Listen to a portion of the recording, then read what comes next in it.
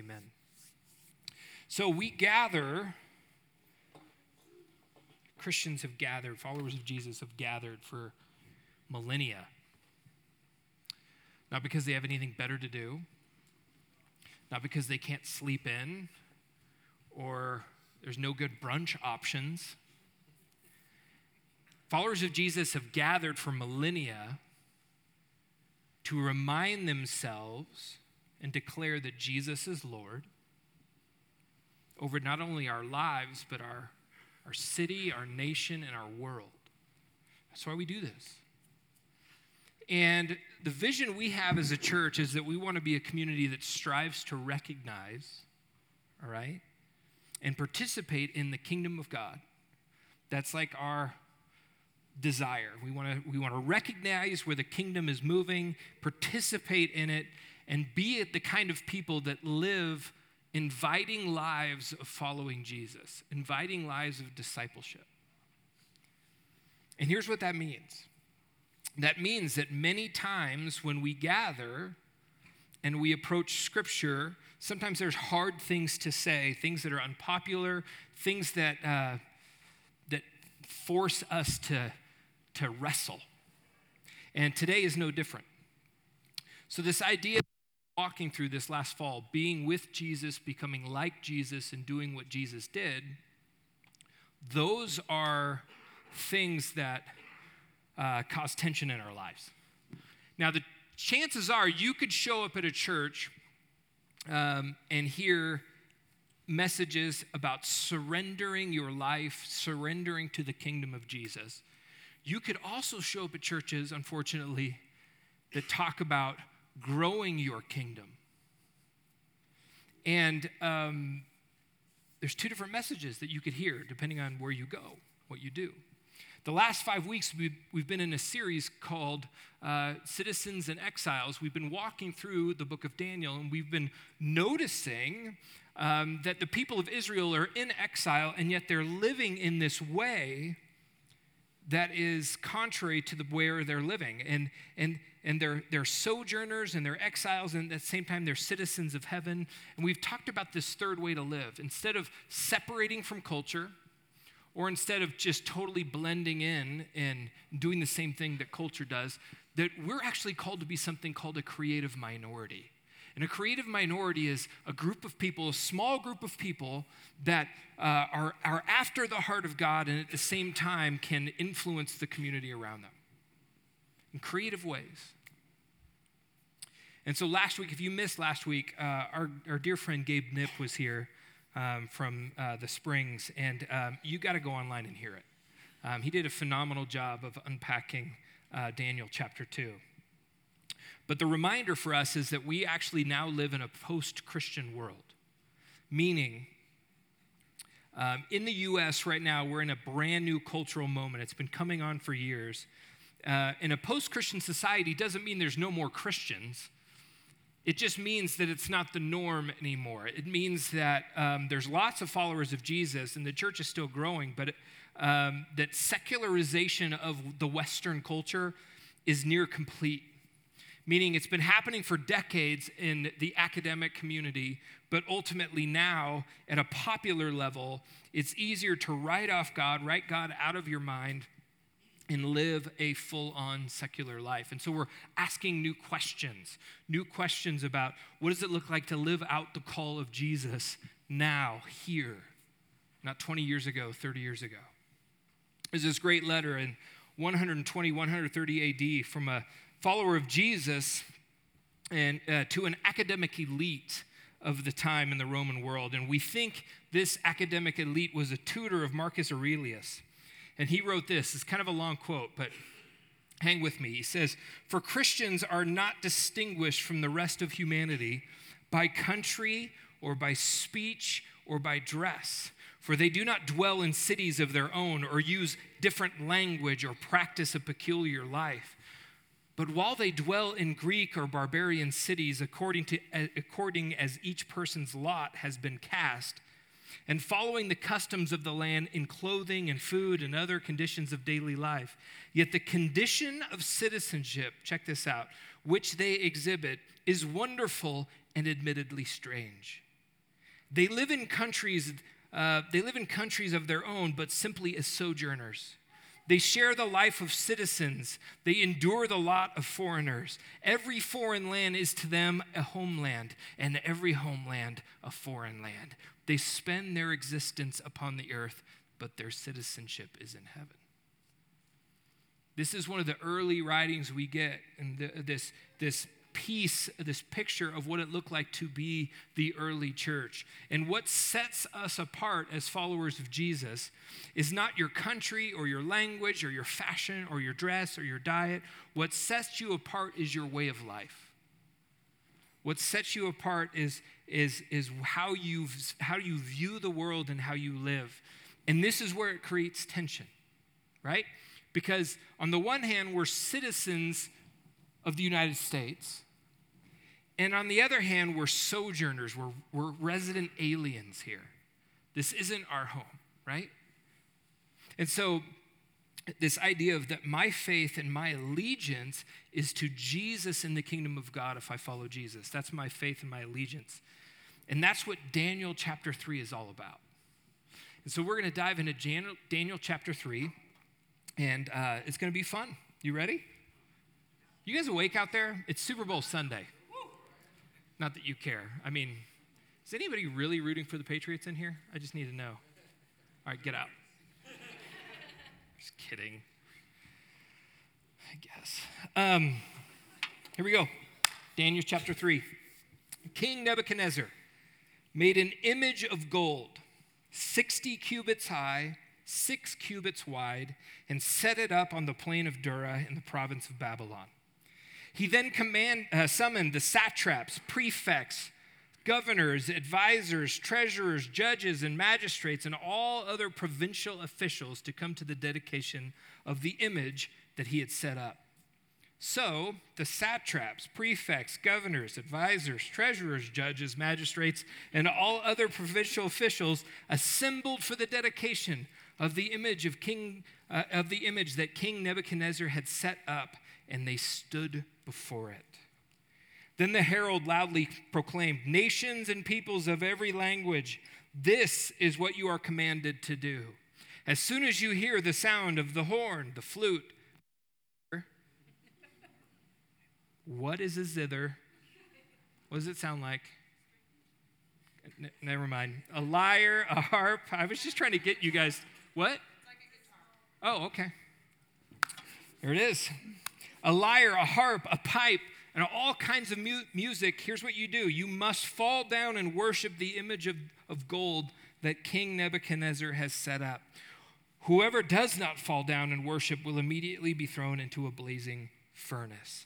Therefore, as soon as they heard the sound of the horn, the flute, that peppy zither, the lyre, harp, and all kinds of music, all the nations of the peoples of every language fell down and worshiped the image of gold that King Nebuchadnezzar had set up.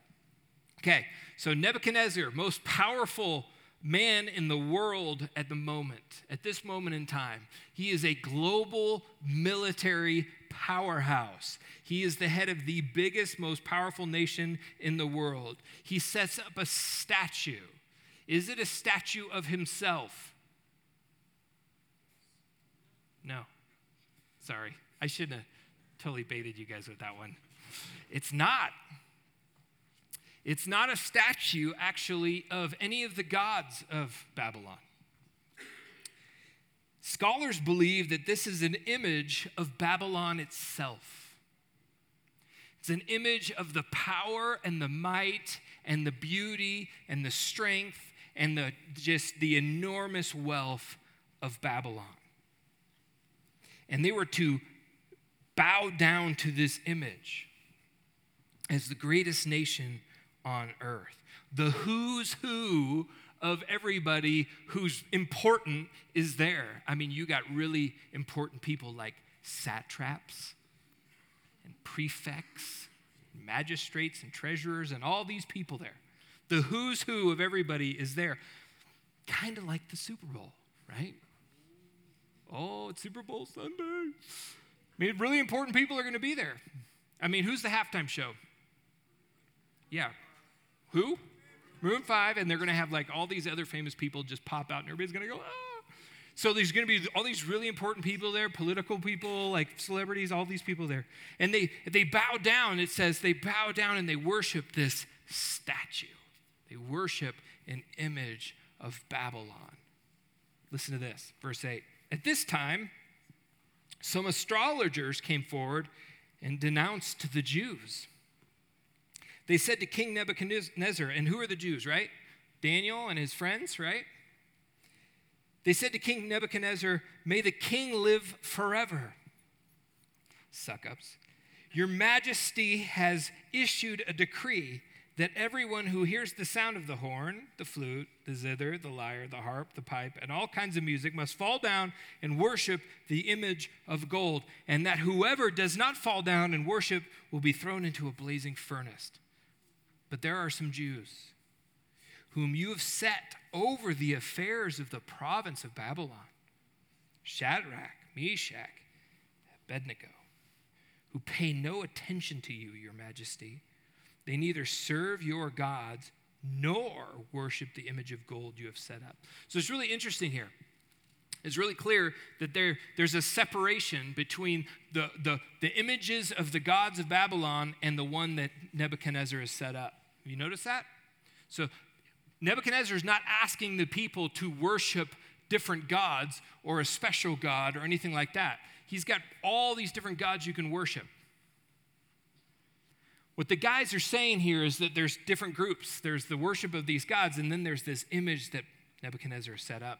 They're really frustrated. It sounds like there's some infighting. They're kind of jealous of the fact that Shadrach, Meshach, and Abednego are above some certain things. They think it's kind of lame, and they're actually stirring the pot. There's actually some jealousy here, some backdoor work going on.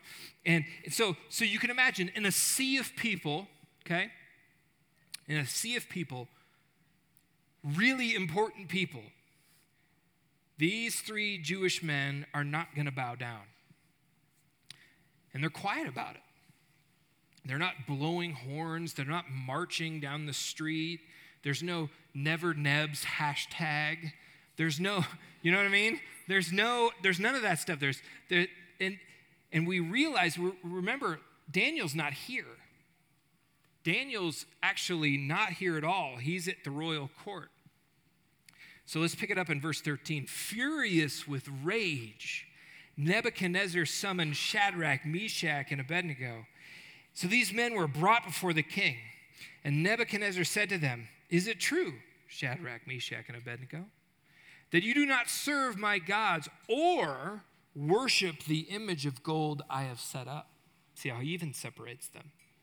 Now, when you hear the sound of the horn, the flute, the zither, lyre, harp, pipe, and all kinds of music, if you are ready to fall down and worship the image I made, very good.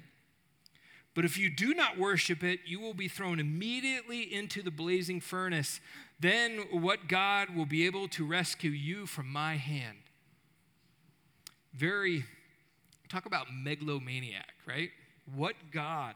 I am more powerful than your God. Your God can't stop me from throwing you into the furnace. And so notice the anger and the hostility and the boasting from a political leader. Like, I don't know that we notice that from our political leaders anymore. It's a good thing none of our leaders are like that. Oh, wait, all of them are. Verse 16, Shadrach, Meshach, and Abednego replied to him, King Nebuchadnezzar, we do not need to defend ourselves before you in this matter. If we are thrown into the blazing furnace, the God we serve is able to deliver us from it, and he will deliver us from your majesty's hand.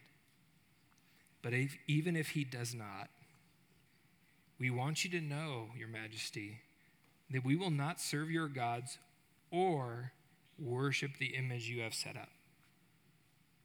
Even they split it up. They're just like, hey, here's the deal. Even if you do this, even if our God doesn't show up and rescue us, we're still not gonna do this. I love it. There's no yelling, no screaming, no arguing. They basically say, do your worst, but we will not give allegiance to anything else. So remember, this is not the 21st century. This is 6th century ancient Near East culture where religion, politics, power, spirituality is all twisted together. It's all intermingled. And these guys are not loud and disrespectful and snarky. Their refusal to participate was a deeply subversive act and a threat to the status quo around them. You've got all these really important people there. Verse 19, then Nebuchadnezzar was furious with Shadrach, Meshach, and Abednego, and his attitude towards them changed. Remember, we learned earlier that God actually gave them favor with the king, right?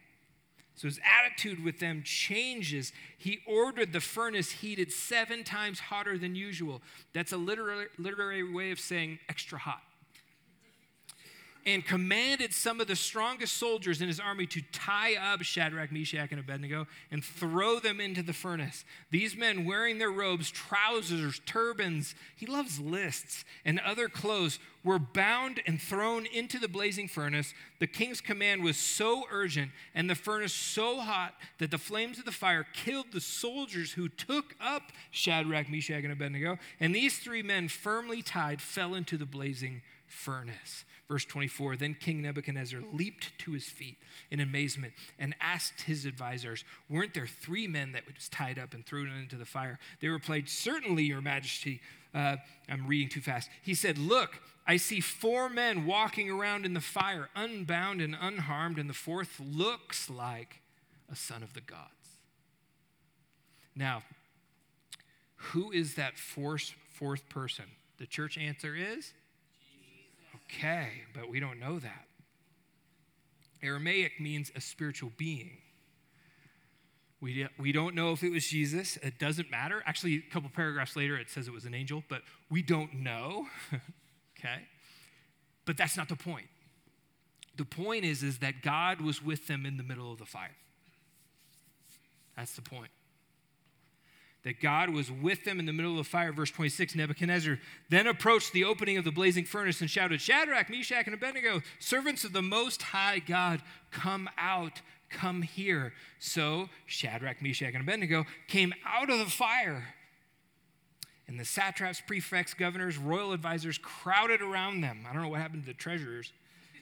They saw that the fire had not harmed their bodies, nor was a hair of their heads singed. Their robes were scorched. Their robes were not scorched, and there was no smell of fire on them. Listen, when I barbecue out back, there's a good chance I'm losing arm hair, and there's a real good chance I'm coming and smelling like the barbecue.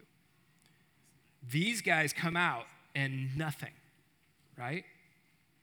Then Nebuchadnezzar said, praise be to the God of Shadrach, Meshach, and Abednego, who has sent his angel and rescued his servants. The three men trusted God and defied the king's commands and were willing to give up their lives rather than serve and worship anything except their own God. So the king actually has huge amounts of respect for them. Begins so much so that the king actually worships, praises their God. Interesting. Verse 29, therefore I decree that the people of any nation or language who say anything against the God of Shadrach, Meshach, and Abednego be cut into pieces and their houses be turned into piles of rubble, for no other God can save this way. So here's the thing. Nebuchadnezzar still doesn't have really God's heart yet. But it's really not God's heart, right? But it's interesting. It's like legal protection. Like he issues legal protection now on the Jewish people because of their God.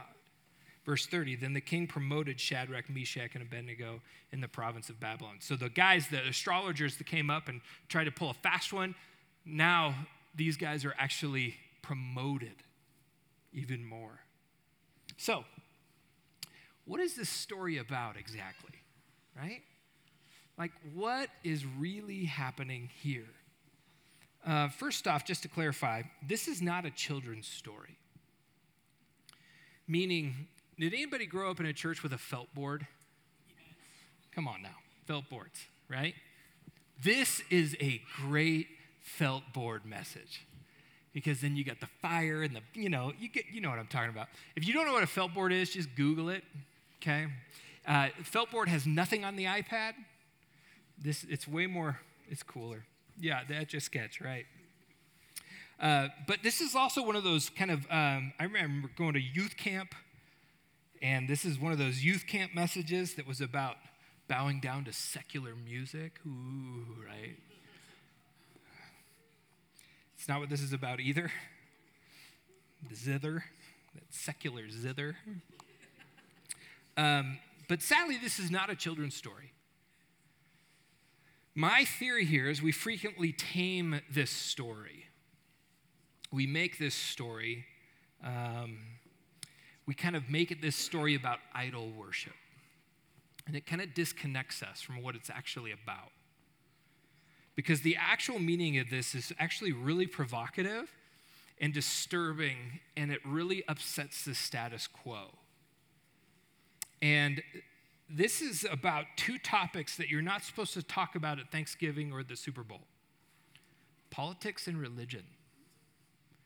That's what this is about. And you guys are like, don't rock the boat, Ryan. We're so unified right now. But we need to talk about this. This is actually about something called nationalism. This is about when politics and worship join hands. That's what this story is about. And if you're starting to freak out right now, I do not mean patriotism. When I say nationalism, here's what I mean. When we mix politics and religion, when the kingdom of God is swapped out for your political party, when Jesus is swapped out for your candidate of choice, and when Jesus' way of love, mercy, justice, and nonviolence is swapped out for anger and self-preservation. That's nationalism. And Scripture, if you're curious about Scripture, a lot of people quote Romans, 13, about the government, and pray for the government, blah, blah, blah. Actually, Scripture is pretty much down on government. Like all through. Like, I'm not going to go through it. We can do that some other time. But in the Old Testament, there, over and over and over again, there's warnings about government. There's warnings about having a king. There's warning after warning after warning. So no candidate or political movement is remotely, on a human level, close to the kingdom of God. And the problem is that, every party tries to kind of have this, deliver a utopia, and we have this insane level of response as people about our politics. Like there's always something like hopeful that somebody else can do. But put simply, nationalism is idolatry of the state. The worship of the state as a pseudo-god. And it's nothing new. This has been going on for millennia. When you are a king, so look at Nebuchadnezzar. He's got a huge kingdom. He's got people from the north and the west and the east all the way down to Egypt. He has all these different people groups that are worshiping different gods, right? So, and different languages, different ethnicities, different economics. How do you unify? How do you get everybody in this huge geographic region with all these different beliefs how do you consolidate power? You institute a civil religion. That's what you do. This is nothing new for Nebuchadnezzar. This has been going on for a long time. Oxford professor John Lennox wrote this. He said, "It is an all too familiar scenario." And it's going to probably pop up on the screen shortly. Do you have that one? All right. It is an all too familiar scenario to which history repeatedly testifies an attempt to harness religion in the interest of the totalitarian state by making the state an object of worship. Now, disagree with that because it doesn't have to be a totalitarian state for this to happen. I actually think in a Western democracy, or in our case, a constitutional republic, it can actually be just as prevalent. We can get really excited about the fact that what we have is the best ever. And once God is out of the picture, into that void, something else steps in. And nationalism, okay, is an old thing, but it's not a new thing. So Babylon, Nazi Germany, imperialism, colonialism, all these things have been part of the story of human history. Now, I'm going to say two things that I think are really important for us. And right now, you're probably like, I'm going to email him. Just hang with me. It's a huge part of our culture, and it's very quiet. I mean, it's not quiet. It's very subtle. We hear about a statue in Daniel that's 60 cubits. I forget. I did the math on this. It's not that tall.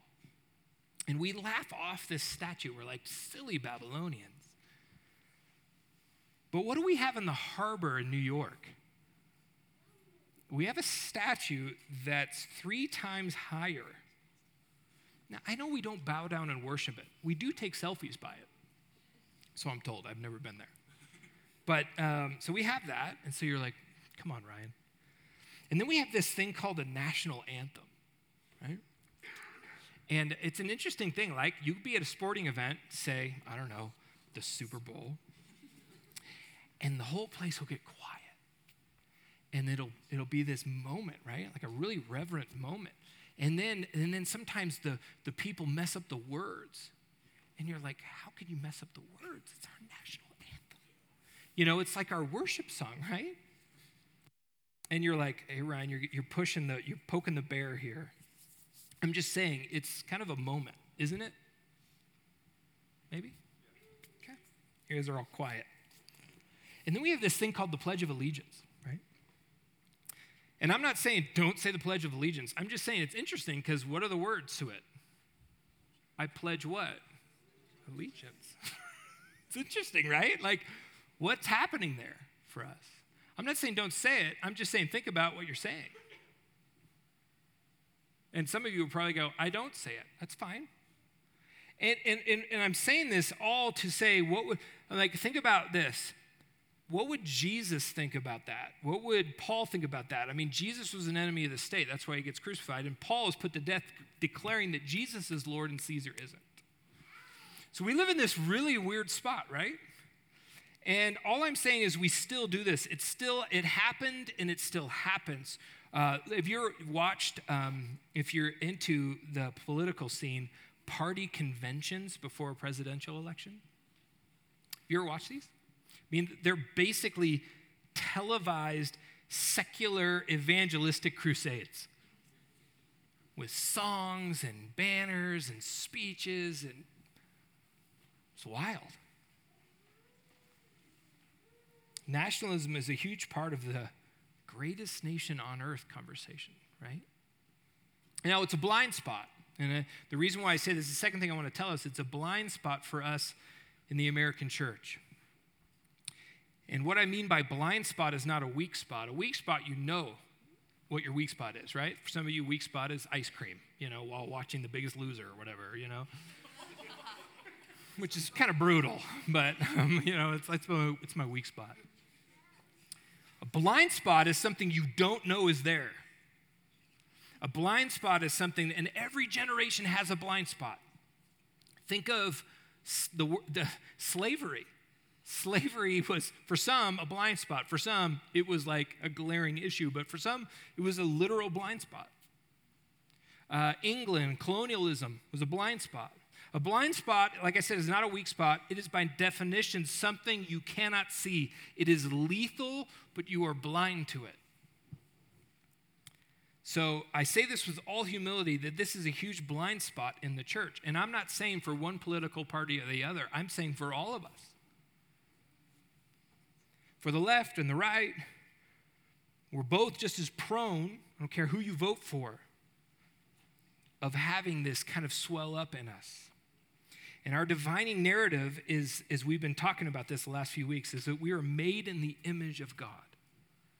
That if you are followers of Jesus, you know that you are made in the image of God. And what is wrong with the world, and we hold this to be true, that what is wrong with the world is not the wrong political leader or the wrong economics or the wrong legislation or the wrong foreign policy. What we believe is wrong with the world is sin in the human heart.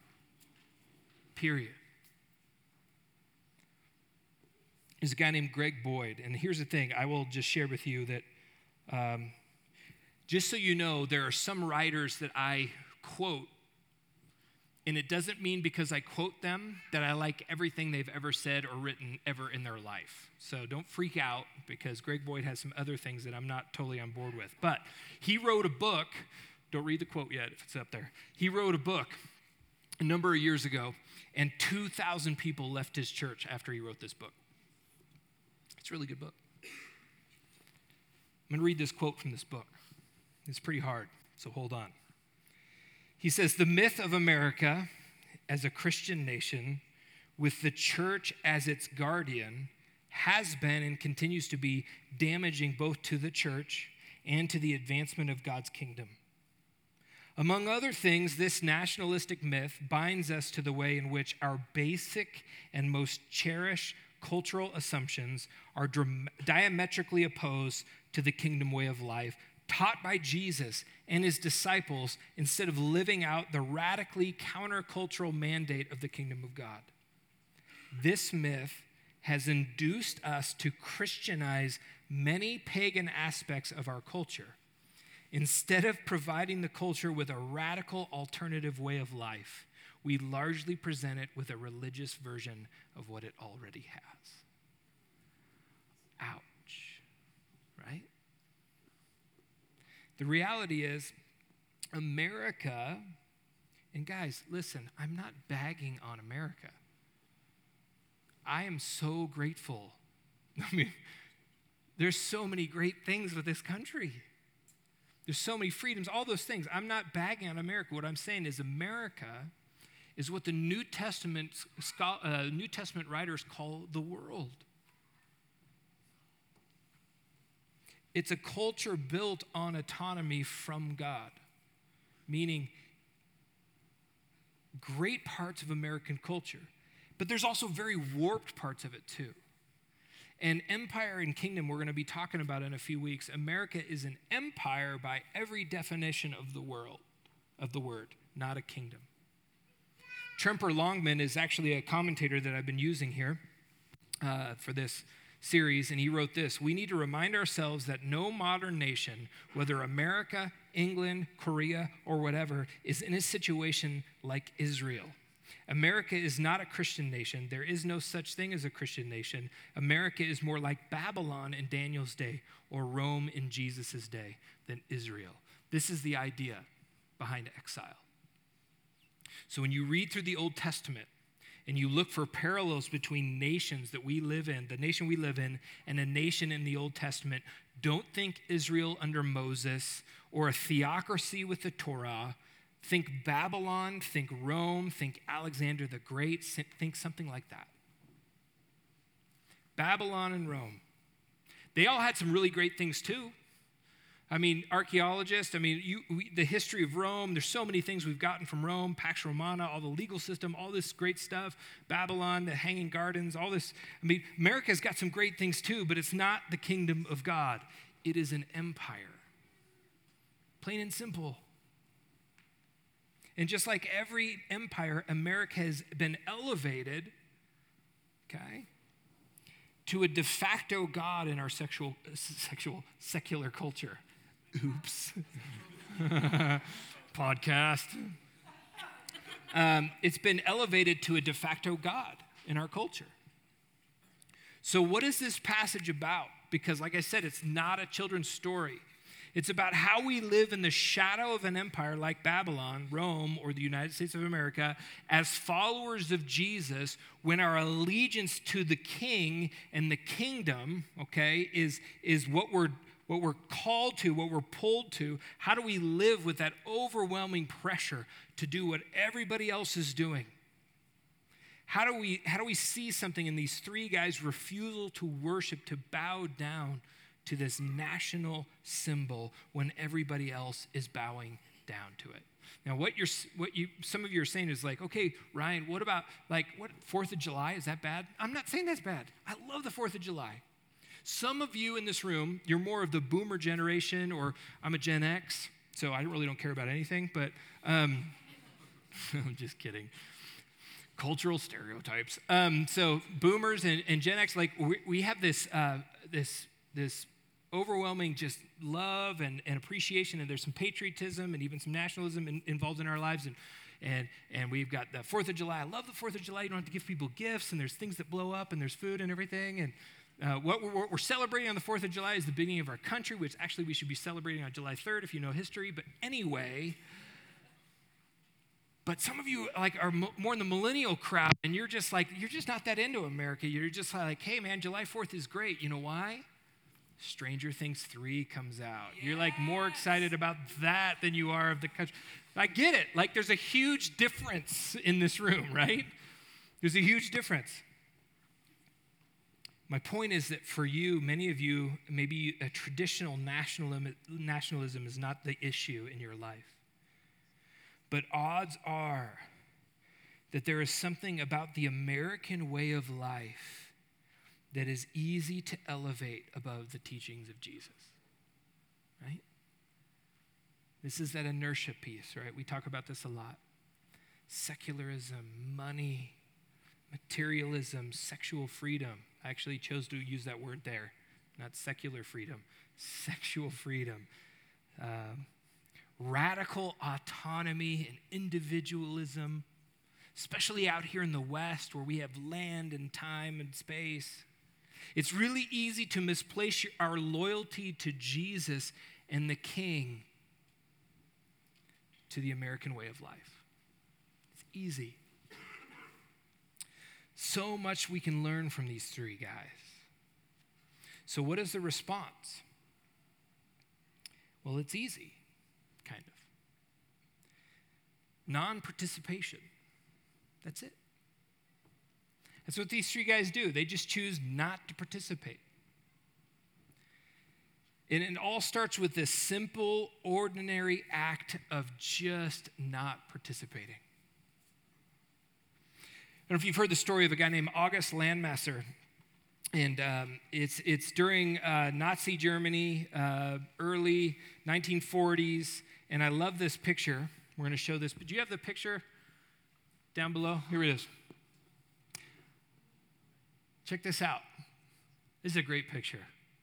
Everybody's saluting Hitler. And he's just like, nope. Right? Just got his arms crossed. So I'm not doing it. And I love this picture. It's like one guy in a sea of just so many people, and he's just got his arms crossed. There's a story behind this, backstory. He was dating a Jewish girl. It's always a girl, right? It's always gets you in trouble. It's like Star Wars. And here's my theory on Star Wars. The whole thing just sinks because Padme screwed it up for everything. Like, if she wasn't in the story, there's no problems. But I digress. He's dating a Jewish girl. They're in love. He's like, sorry, Hitler, but she's cute, and you're not. They were separated.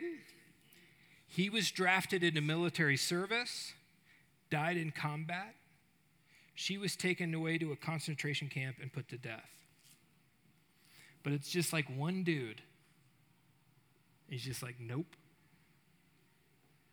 Malcolm Gladwell wrote a book, and in it he tells the story of Andre Trocme. I think this is the guy you were telling me about, Randy. Maybe, I don't know. We had a conversation. French Anabaptist pastor from Le Chambon, and he got a letter. This is when Germany's coming into France. He gets a letter from the Nazi Party, and the Nazi Party is basically like, turn in your Jewish people. we're coming. Turn in your Jewish people.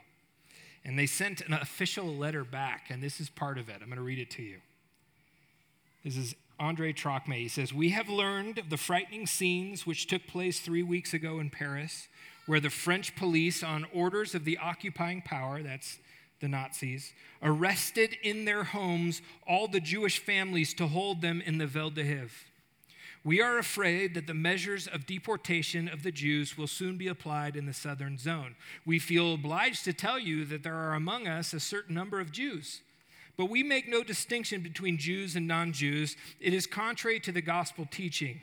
If our comrades, whose only fault is to be born in another religion, receive the order to let themselves be deported or even examined, they would disobey the order received, and we would try to hide them as best we could. We have Jews, you are not getting them." That's some true story. Some kick-butt pacifism right there. Story behind that, Trocme actually made it out of Germany alive. Estimates say that he saved 3,500 people. How? Non-participation. He's just not going to participate in that. Now, that's a very dramatic story, but most of the time, our lives aren't faced with big dramatic stories, like a fiery furnace or hiding Jewish people. Most of our lives are more ordinary and more basic and more subtle, right? And so, what does it look like to not participate? This is where we have to start asking ourselves very critical questions. Let's just talk about American culture, especially the Denver culture. It's a highly, there's so much food and drink, and you say you're out with friends and neighbors or coworkers, and you have a drink, and then the bartender comes back and says, "Hey, how about another? You want another?" And your friends are like, "Have another." I mean, what happens to us, right? What about non-participation in those moments? What about how we spend our money? You're going to see ad after ad after ad today, and you're going to be asking yourselves if they're funny or not. But ultimately, what those are trying to do is sell you something and make you want something. Pull your heart towards, there's going to be an Audi commercial. Pull your heart towards the new Audi, or pull your heart towards this or that, right? And then there's this idea of shopping and stuff and money. And then we don't think about the labor ethics and all these other things that go into it. And then we're going to have a series of things that we're going to see today about sexuality and our view of sexuality as a culture. And who knows better, Jesus or Beyonce, right? About what sexuality, true good sexuality is. See, non-participation is a quiet rebellion against the status quo. And every day, you and I are faced with a battery of decisions where we have to choose our allegiance to Jesus and the kingdom of God and to worship Jesus, or worship America or the American way of life. Every day. And there are times when it's crystal clear. Like, I won't lie to make the sale, or I won't sleep with you, or I know that's legal now, but I'm not involved in that, or whatever it is. Now, here's what happens when you do that. Two things will happen when you choose not to participate, okay? When you choose the path of non-participation, two things will happen. The first one, it will upset people. It will make people angry. See, non-participation is offensive. Why? Because non-participation carries with it a critique of the status quo, a vision of a better way of life. To say no to something makes people defensive and hostile. I've noticed this on the other end for me. Whenever I meet a vegetarian or a vegan, I freak out. I'm like, what? How do you do that? And then I start asking them questions, and it's the worst. Like, if you're vegetarian and vegan in here, and we've had these conversations, you're like, yeah, you are kind of a jerk. The point is like you not participating in my love of carnivorous activities makes me feel like you're judging me. And you are. And that's okay. But on a serious note, why were the Anabaptists persecuted? The Anabaptists were persecuted because they would not fight to kill for any nation. And that was a threat to the status quo. So it will upset people when you choose to not participate. The second thing it will do is it will cost you. It will cost you. It may cost you a promotion. It may cost you an invite. It may cost you some things. And millions of our friends around the world choose allegiance to Jesus over a lot of things and suffer way worse than that.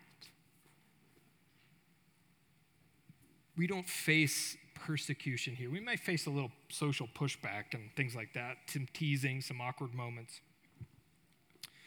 But there are times of real resistance. Don't underestimate the power of non-participation and the power that can have on the people around you and our culture at large.